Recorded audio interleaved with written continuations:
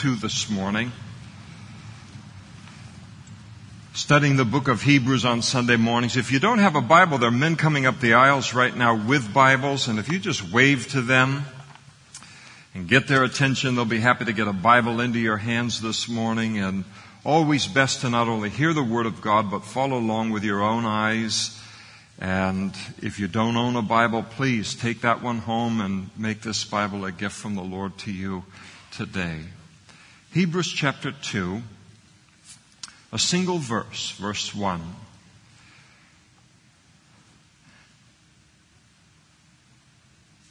Holy Spirit declares through the author of the book of Hebrews, therefore, we must give the more earnest heed to the things we have heard, lest we drift away. And let's pray together. Thank you, Lord, for all of your word. Thank you for every single thing that it does in our lives, in our walking, in our doing, in our thinking, in our seeing, in our hearing, Lord. We thank you that every single verse of this book is intended to fine-tune us or renovate our lives in some kind of way. And Lord, we love that fact, and we ask that your Holy Spirit would speak to each one of us personally this morning from this single verse, and that you would make a very good friend of this verse to each one of us. And we ask that of you this morning in Jesus' name. Amen. Please be seated. The book of Hebrews follows a particular and a repeated pattern from one end of the book to the other. And the writer, first of all, lays down a doctrine or a teaching, and then he follows it with an exhortation or an encouragement regarding how that doctrine or that teaching ought to impact our lives as Christians. And I think that that's so often a great misunderstanding related to the book of Hebrews. It is just this unbelievably theologically deep book, and it absolutely is. Beautiful picture of the work and the ministry of Jesus, but always in the mind of the author is this idea of this needs to translate practically into our lives. There's a reason behind everything that he says. And in chapter 1, the writer has laid down the doctrine for this particular exhortation of chapter 2, verse 1. He's laid down the doctrine in verse 1 of chapter 1 when he declared, God, who at various times and in various ways spoke in time past to our fathers by the prophets, has in these last days spoken to us by his Son. And so that is the doctrine that he's given. And then he gives the first exhortation of the book in chapter 2, verse 1. Therefore we must give the more earnest heed to the things that we have heard, lest we drift away. And this morning I want to take a special note of that word drift, because I want to make that the focus of our study this morning. And as we as Christians in this world, as we look at this subject of drifting, we're addressing one of the dangers that we face as Christians in this world, and it is the danger of drifting. And the writer of the book of Hebrews is writing to a group of Christians who have begun to drift. And there's only one thing worse than drifting as a Christian, and that is to be drifting and oblivious to it. I don't even realize that it's happening to me. And these Christians are drifting, and they have no idea that they are drifting, and they have no idea that if they don't become aware of the fact that they're drifting, that ultimately they're going to drift into a great danger that they'll be exposed to. Now in verse 1, the word drift, and then the phrase giving heed in the original language of the New Testament, which is Greek, those words are in the Greek, they're nautical terms. That is, they're terms that have to do with boating.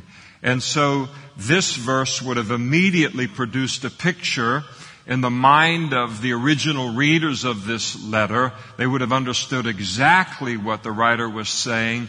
Sometimes they would have understood what needs to be explained to us a little bit when we live an hour and a half drive from the Pacific Ocean, or we don't live in a place where we live right on the water, or we're exposed all of our life to boats and the boating experience. The picture that these words paint is that of a ship that is drifting past its harbor. It's drifting past its place of safety. And as a result of that, it is drifting toward destruction. And the ship is in that condition because the captain of the ship isn't paying attention to what he ought to be paying attention to, and he's not paying attention to his course. And so the harbor, or the place of safety that the original readers were in danger of drifting away from, was the truth, chapter 1, verse 1, and the truth of God's Word, and most specifically, the truth about Jesus. And the interesting thing is that these were truths that the writer says that these Christians were very, very familiar with. They were truths that they had heard over and over again in their Christian life. So they're not drifting out of ignorance. They're not drifting because of something that they don't know and they will learn later. They are drifting due to a neglect of the things that they already knew. And the reason that they were in danger of drifting from their place of spiritual safety is because they were allowing some current, dangerous current, to take them off course. I think it's very important to realize that there are currents in the physical world around us, but not just physical currents. We're aware of the physical currents. I remember one time, well, I won't go into that story, but there are physical currents. All you have to do is get into the ocean in a boat and then watch how whoever is the captain of that ship works mightily to navigate the unseen currents in that body of water. Any of us who have ever stepped into a river, we realize, wow, this, even when it looks kind of placid on the surface, that there is a flow to this river, and there are currents in that river. But what is true of physical bodies of water is also true spiritually in this world. And it's very important that we understand that. There is a spiritual current that occurs in this world, and it's very strong, and it can be very dangerous. And the Apostle Paul wrote of it in his letter to the Ephesians, in Ephesians chapter 2, and he said, "And you, he, that is Jesus, made alive who were dead in trespasses and sins." And then here it is, "in which you once walked according to the course or the current of this world, according to the prince of the power of the air," speaking of the devil, "the spirit who now works in the sons of disobedience." In other words, before we became Christians, we just kind of went with the flow of whatever it was that was going on in the world all around us. Sometimes we thought we were, magnificently radical in our age or in our thinking, and that we come to realize we were just a part of the same old current everybody else was being drawn to. We just wore different clothes than everyone else was wearing. Or we listened to a little bit of different music than other people were listening to. And so, before we come to know Christ, we are going with the flow of the current of the world that is all around us. And that flow, or that current, Paul tells us, has its origin in the devil. And that flow is intended, or that current of the world is intended by the devil to do a couple of simple things in people's lives. And the first thing that the current of the world, the devil intends to do with it, is to keep people from coming into a meaningful contact with God. That's his desire. is His current. You look at the currents of the world and you say, well, there's this fad, there's this music, there's this philosophy, there's this religious system, there's this, and this. And you look at all of it and you say there's tremendous diversity as you would look at all of it. But you look all the way down at its core, what unites all of it, and so that we can recognize this is a current of the world that the devil is behind, is that any current that sweeps a person or draws a person further and further away from God is one of those spiritual currents in the world that is dangerous. And the second thing that the devil tries to do with the currents that he's behind is then to attempt to pull those who do come into a meaningful contact with God and become born again, to then attempt to pull them away from God once they do come to know God. And that's Satan's ultimate aim. He doesn't get up and his whole thing is he looks at your life and my life and say, I want to addict him to covetousness supremely, or to pornography, or to lying, or to stealing, or to selfism or selfishness. That's not what he says. This is the greatest goal or purpose of his in a human life. He will use those things to try and accomplish the one great thing that he endeavors to do in every human life, and that is to pull us away from God. That's his ultimate aim, to have as many people join him in judgment in the life to come as he can possibly draw into that judgment. Now, the spiritual currents that we face in the Christian life, they are as real and they are as powerful as anything a ship captain will ever face as it relates to the currents of the ocean. You have a sea captain is always aware of the power of those currents.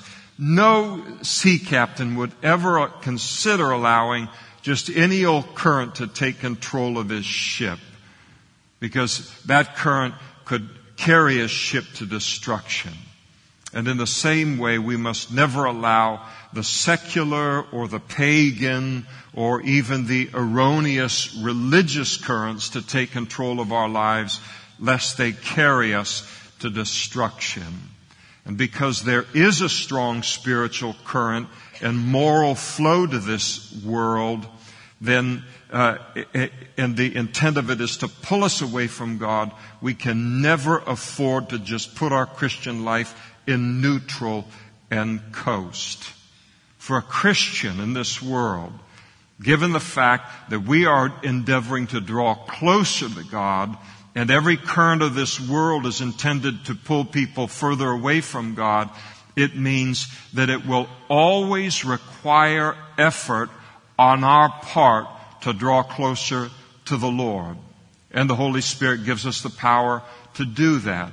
But once a Christian takes and he pulls his oars into the little boat, or he says, I'm not willing to resist these currents any longer, or I just want to go with the flow. I want to relax. I don't want to fight against the currents of the world. And so I'm just going to stop resisting the flow of this world. That person is then going to be swept away by the currents. It's like the old saying, any old dead fish can float downstream. But it takes a live fish to go against the stream. And that's what God has called us to do. We go against a stream in this world. And we do it because the stream of this world is leading people or pulling people into destruction. And so we can never ever afford as Christians to just shift spiritually into neutral and to begin to coast.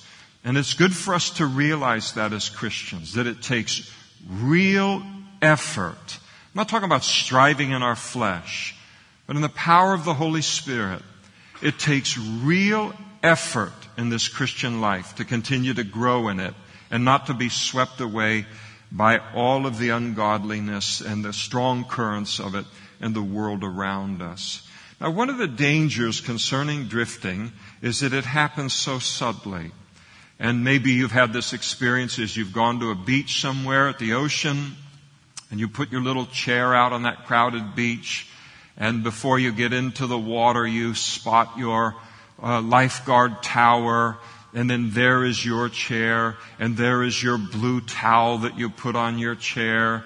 And there are the 6 or 8 people on either side of where you've got your little 3 square feet of space on that beach. And you're looking at who's around you. And you're getting your landmarks so that you can know, as you look from the water, you can look and know where it is that you got into the water. And so you get your bearings and you establish those landmarks in your mind. You get into the water with your little water wings, or you a little floaty, or sometimes just floating on your own, and you get into that water, and the water's very, very nice. Has a little bounce to it. It's like getting a little massage, free from God. So there you are, and you're just bouncing on the water, and it's really, that whole motion is so conducive to sleep and relaxation. Pretty soon you close your eyes, you let yourself drift for a while, and when you're in that kind of a place, then pretty soon all sense of time, goes out the window, and then you open up your eyes and you look toward the beach, can't recognize a single thing there. You say, where'd the lifeguard tower go? Where'd my little chair with my little blue towel go? Where did that gigantic human being that was 3 people to the right of me and the other one with the screaming kids over here to the left of me, and we're looking for all of these landmarks in order to find our spot, and all of them are gone. Everything's gone. The people are gone. The lifeguard station is gone. And if you've ever been in that place, and I have been in that place, there's a panic that grips you. Because you've drifted, but you don't know how far you've drifted. And you don't know if you have drifted into some kind of danger. And so now you look up, you can't spot anything familiar, the panic grips you, and now you want to know, how far have I gone? How far have I drifted from safety? Begin to scan the beach, and we're in a panic, until we can spot maybe a mile down the beach. We see that lifeguard station that we set in on. And we'll say, at least I know how far I've drifted from where I set in. And we begin to make our way back toward that lifeguard station where we set into the water, and we're thinking to ourselves, I can't believe I could drift that far, that fast, and not know it. And then we realize that though the water didn't seem like it was moving, it was moving. Even though we couldn't see the current was working and taking us from a place of safety, and it can take us from a place of safety very, very quickly. And spiritual drifting can lead toward destruction as well. I remember my twin brother and I, on our final night of high school. We didn't attend our graduation ceremony because we caught a flight to Miami. And my older sister, by 12 years, she lived in Miami, and so we were going there to spend the summer with her. And so we headed over there, and the first thing we wanted to do was go to the beaches of Miami. Here we are, high school boys. Now, I've been to umbrellas and all kind, wearing hats as big as sombreros, to stay out of the sun. But you're younger, and it's a great time in life. God bless you if you're still there. So we wanted to head out into the beaches and explore all of this, everything. And so we got out there, and my sister, she dutifully explained to us the danger of the sun closer to the equator, given the fact that we are half Scottish and half Irish. Really albinos, candidly. Certainly on Miami Beach. So we were just slathered in this lotion and everything, and we headed into the water thinking that the greatest danger we were going to run into that day was the threat of a severe sunburn or some kind of a sunstroke. And so we got out into the water, and we had no fear of the water at all. After all, we're just out of high school, and a little more cocky than we had a right to be. And what's all this caution everybody's talking about related to the water? We began horseplaying and began swimming far off of the shore. And without noticing, we began to drift away from the area of the beach that we had set into. And then in one very short instant, just a handful of seconds, we went from something where we were messing around in the water, way, way out, and we slipped into a current that was very, very strong and began to pull us with great power out into the ocean. And I mean, things on the beach were becoming smaller by the handful of seconds. It was a strong current. And both of us immediately panicked in that because we realized this is something that we'd never been exposed to. Nobody had ever told us. We'd never been around water that much, raised in Napa. And this was something that was foreign to us. And all we knew is that this was dangerous. And so we began to try to swim against that current with all of our might. And we're looking at one another and we're in a panic on things. And try as we might to swim against that current, we could not defeat that current and get any closer to the shore. And so now we're all panicked. Fatigue starts to set in. We looked at one another, thought we're going to die out there in the ocean.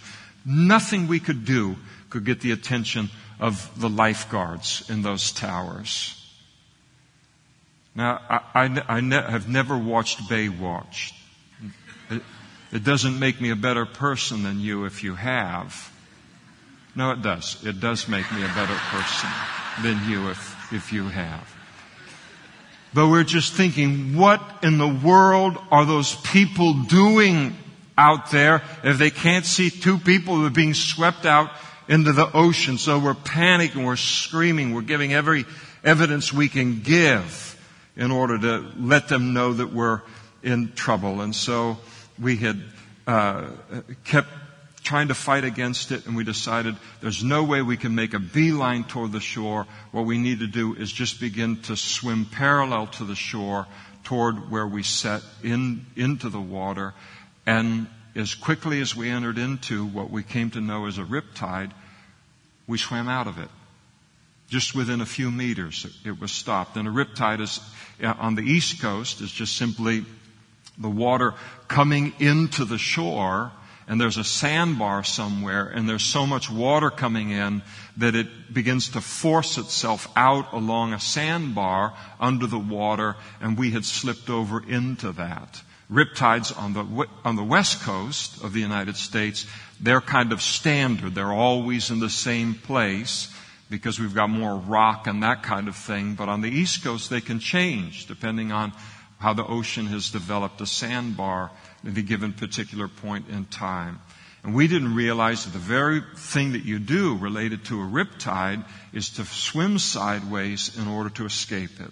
And so we just kind of accidentally, I view it as God's providence, accidentally kind of moved to the side, and we escaped the riptide, and we were able to slowly make our way back to the beach. And I really learned an important lesson about the dangers of drifting on that day, I'll tell you. And that drifting can begin looking innocent enough, but in an instant we can be pulled into. And it happens so quickly. One thing, it looks like we got this all under control, and then in the next instant we have drifted so far that now we've drifted into something that is seriously dangerous. The writer of the book of Hebrews, unlike our Miami beach lifeguards, the writer of the book of Hebrews is not asleep on the job spiritually.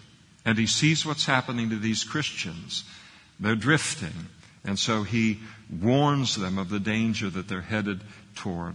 Now, most of us as Christians, we don't plunge into a spiritual disaster instantaneously. We slowly drift there.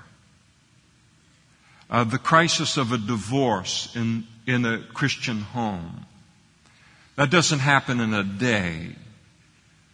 That isn't a crisis that arises in 48 hours. That happens because at least one of two people has spent a long time drifting, and then finally one day it drifts into very, very serious and undeniably serious business. In terms of addiction to pornography or drugs or alcohol for a Christian, that isn't something that somebody says, oh, I think I want to wake up this morning as a Christian, reintroduce these things back into my life and become addicted to them again. It happens when someone begins to drift and then gets pulled into those things once again. Or a business that collapses because of a lack of personal integrity, or the disqualification for Christian service, or backsliding. It rarely happens in an instant. It's something that we spend a long time drifting toward, and then suddenly we are caught up in that current that is consuming the world. And so most often we can look back and realize that we'd allowed ourselves to drift toward this disaster for a very long period of time. We had begun to neglect biblical truths that we knew very, very well. And that's what he's warning them of here. They knew everything they needed to know, not to end up where they were ending up. Again, it wasn't a case of ignorance. It's very rare that we drift into danger, spiritual danger, out of ignorance. Most often we know what we need to know, but we begin then to neglect those biblical truths. What are some of the signs that I'm drifting? The first sign is that I'm no longer making forward progress in my spiritual growth as a Christian. If I am the same person spiritually in terms of Christ-likeness that I was 6 years ago, something's very wrong. I say that lovingly, but I say it firmly and hopefully unmistakably. Something is very wrong there. If I am the same person, the same Christian that I was 6 months ago, then there's something very, very wrong in that situation and in my relationship with the Lord.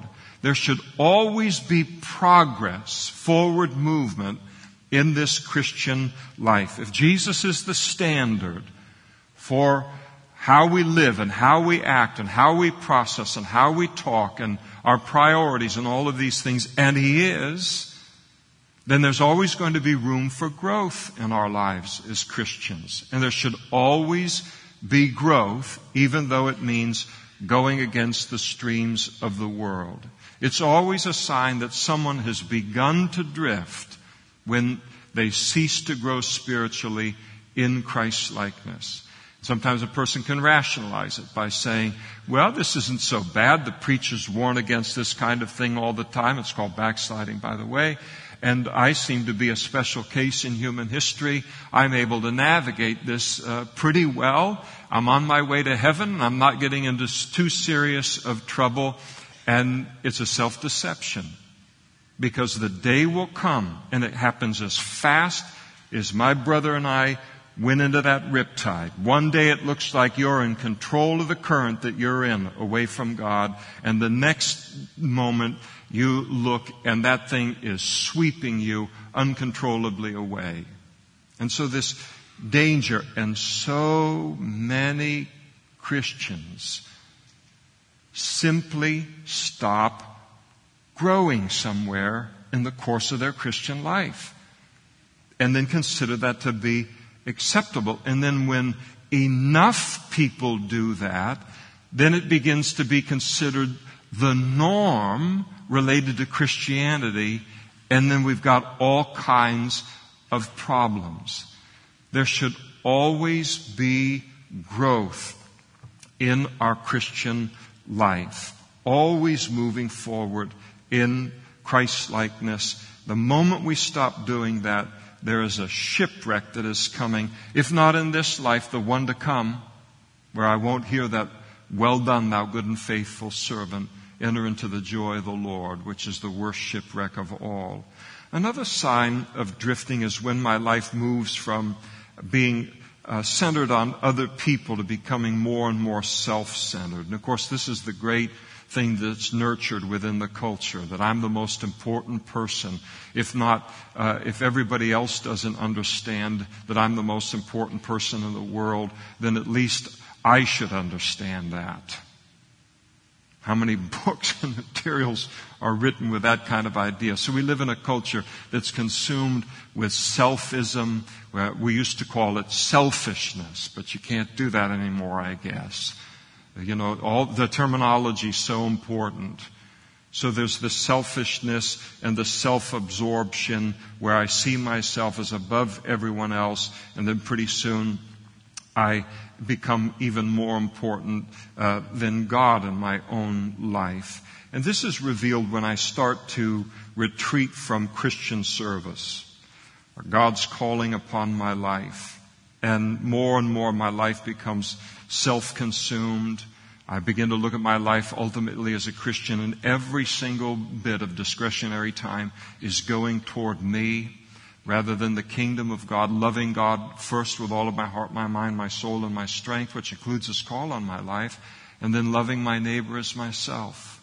And if a person looks and says, all of that's crowded out or severely crowded out of my life, then that means I've pulled over out of the current or the flow of the Spirit and the body of Christ, the kingdom of God, and I've gotten into the current of the world and the whole seduction of selfishness. And it is drifting. I'm now under the pull of another stream in life. Additionally, another sign that I'm drifting is when I begin to reintroduce things back into my life that God had once removed from my life for the sake of His call upon my life. And He looks at each one of us and says, I've got a plan for your life, and this is what I want to do with it. And I've got a calling on your life. And that calling is going to be a part of expanding my kingdom in this world. And it's going to mean that this goes, and this goes, and this goes, and this goes. And it doesn't just have to do necessarily with sins, but obviously it applies to that. But sometimes the Lord can come in and say to us, related to what I am calling you to do, I'm going to move right into some of your liberties. Things that Christians can do and have a liberty to do, but I'm not going to give you a liberty to engage in that for the sake of what I'm calling you to do. And we give great sobriety to that as a new Christian. God, anything you want to remove from my life, anything that is important to you, I'll jettison in it a second. And we do it. We just throw all of that stuff overboard and don't hesitate to do it. And then a little bit later, we start to walk with the Lord. And usually it's like these Hebrew believers. It's after long years, sometimes decades. We start to think we're missing out, and we start to pull those things back into our lives, and back into our lives, and back into our lives. And it can reach the kind of a place where a person can sit in a room like this today, and after long years of having begun so well as a Christian, to look and say, I know I'm on my way to heaven, but my life, in terms of practically speaking, or the impact that it's making for the kingdom of God, my life is making no greater impact than my unsaved neighbors that live on either side of me. And it's an indication that we've drifted. So you get in a rowboat and you're making your way upstream against something, or a kayak or a canoe or something, and you're going against the current. And God says, I want you to keep moving forward in me. I want you to leave this behind. I want you to leave this behind. Now I want you to leave this behind and this. And it's all great. It all translates into the greatest life you can live. And you keep on moving, and so you pass that campground, and you pass this house that's on there, and then this cabin that's on your left, and you keep making your way upstream, and all that stuff's in your rearview mirror. And further upstream, you can pull those oars in and just go with that current, and then pretty soon you're seeing that campground, I'm seeing that cabin, I'm seeing that house. And all these things that I had moved past years before, all being reintroduced back into my life.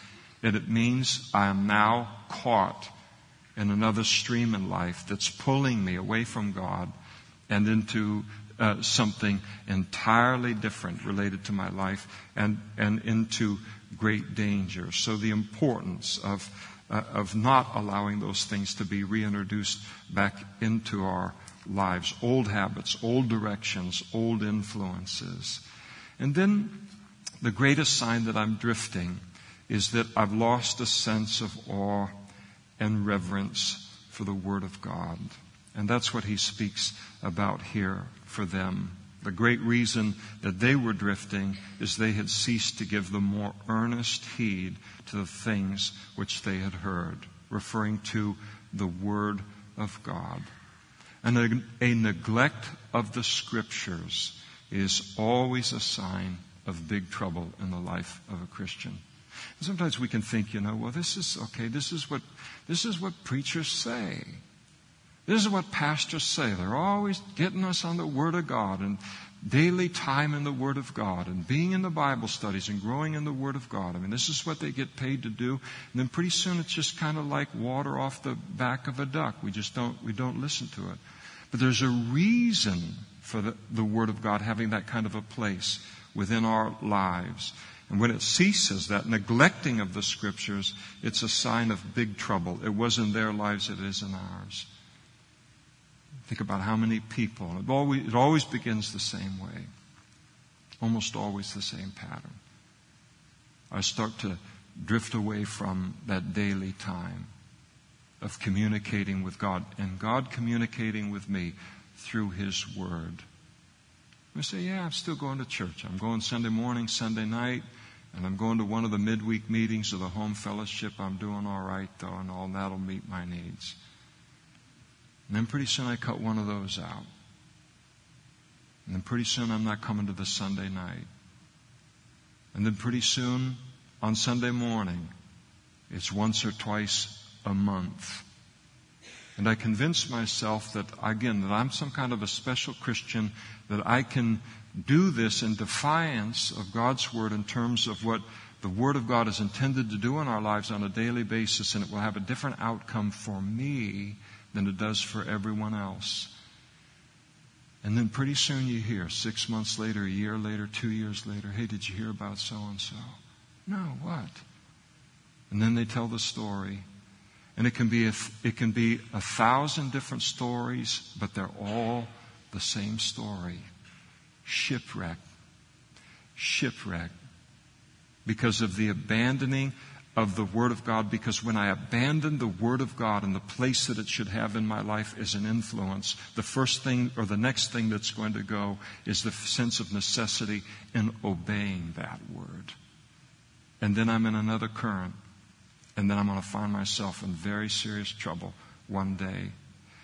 And that's the single protection, the greatest protection against drifting, he says, is giving the more earnest heed to the things which we have heard, the Word of God. And you notice that the author doesn't exhort them regarding a failure on their part to know the Word of God. They knew the Word of God, and they knew it very, very well. He exhorted them for failing to heed it earnestly. The drifting Christian is someone who knows the Bible, but now they've become careless with it.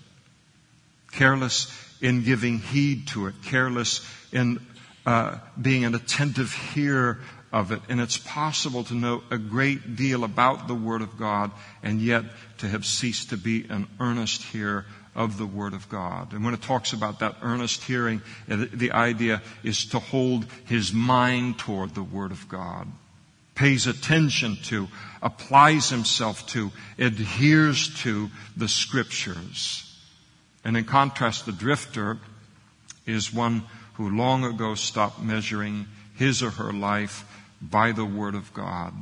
No longer is it used to test my actions or my attitudes or what I put before my eyes or what I allow into my ears or how I process life and view life, what it is that, and how I conduct myself in life. And the earnest here, on the other hand, tests all of those things, not by the current of the world or even the current kind of condition of Christianity, but they continue to test all of those things by the Word of God. I think perhaps the Lord this morning might have awakened some of us to the fact that we're drifting in our Christian life. I don't say that He has, but perhaps He has.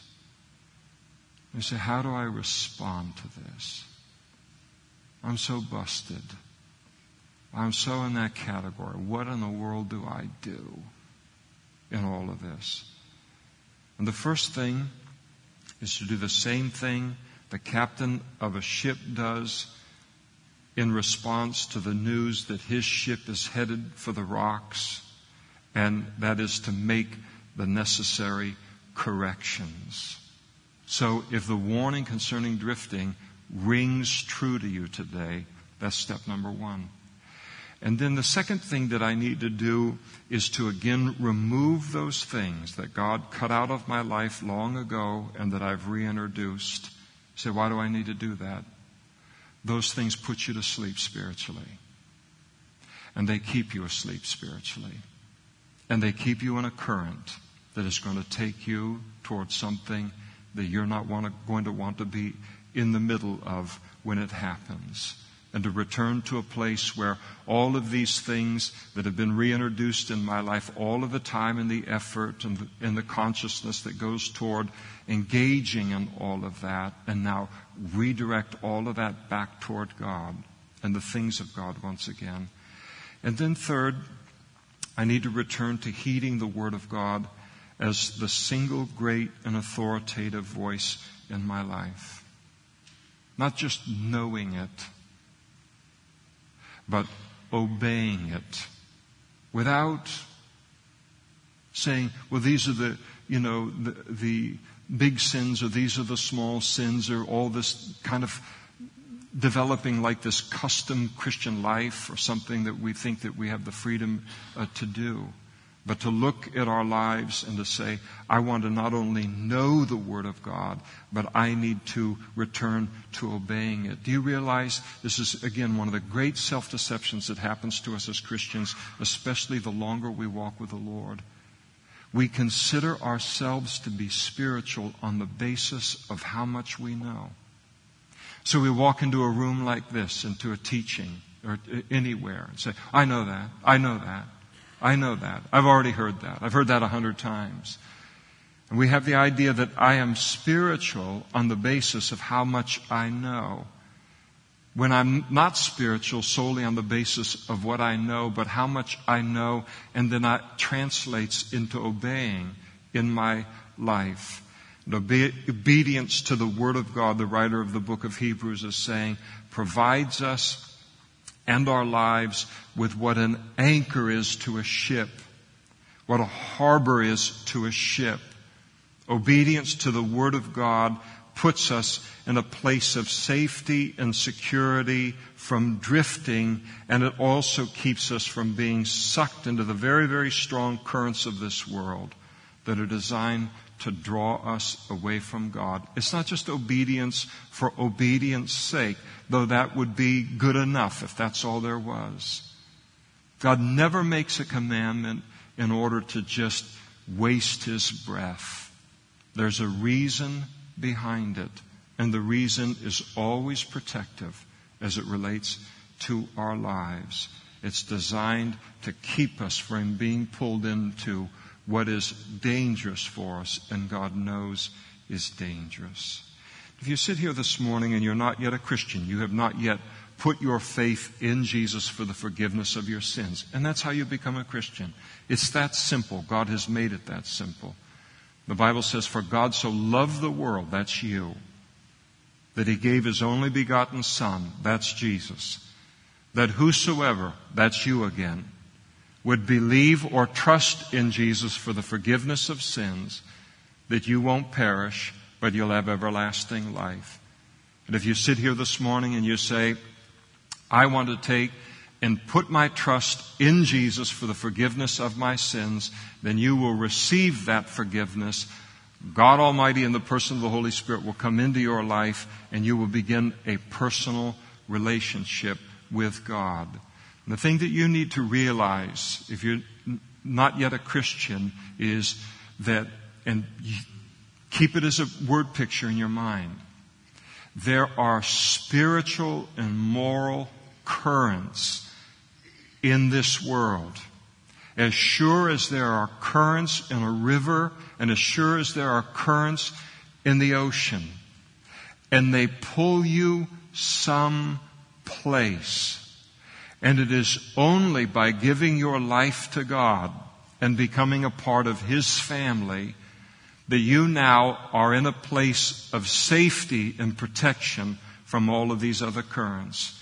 Now you look and you say, you look around the world and you see how many things are being foisted upon us. Here's the next fad. Here's the next thing. Here's the next drug. Here's the next alcohol combination. Here's the next drug combination.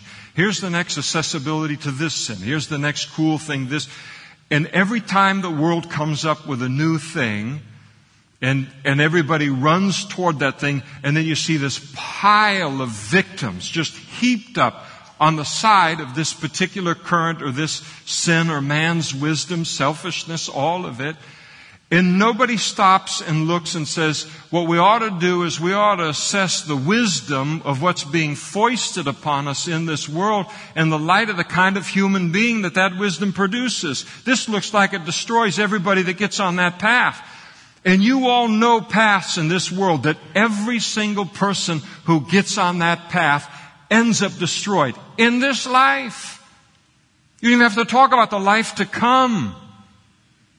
And this is the way off of those paths so that you cease to be the devil's experiment, your own experiment, the experiment of the so-called wisdom of man.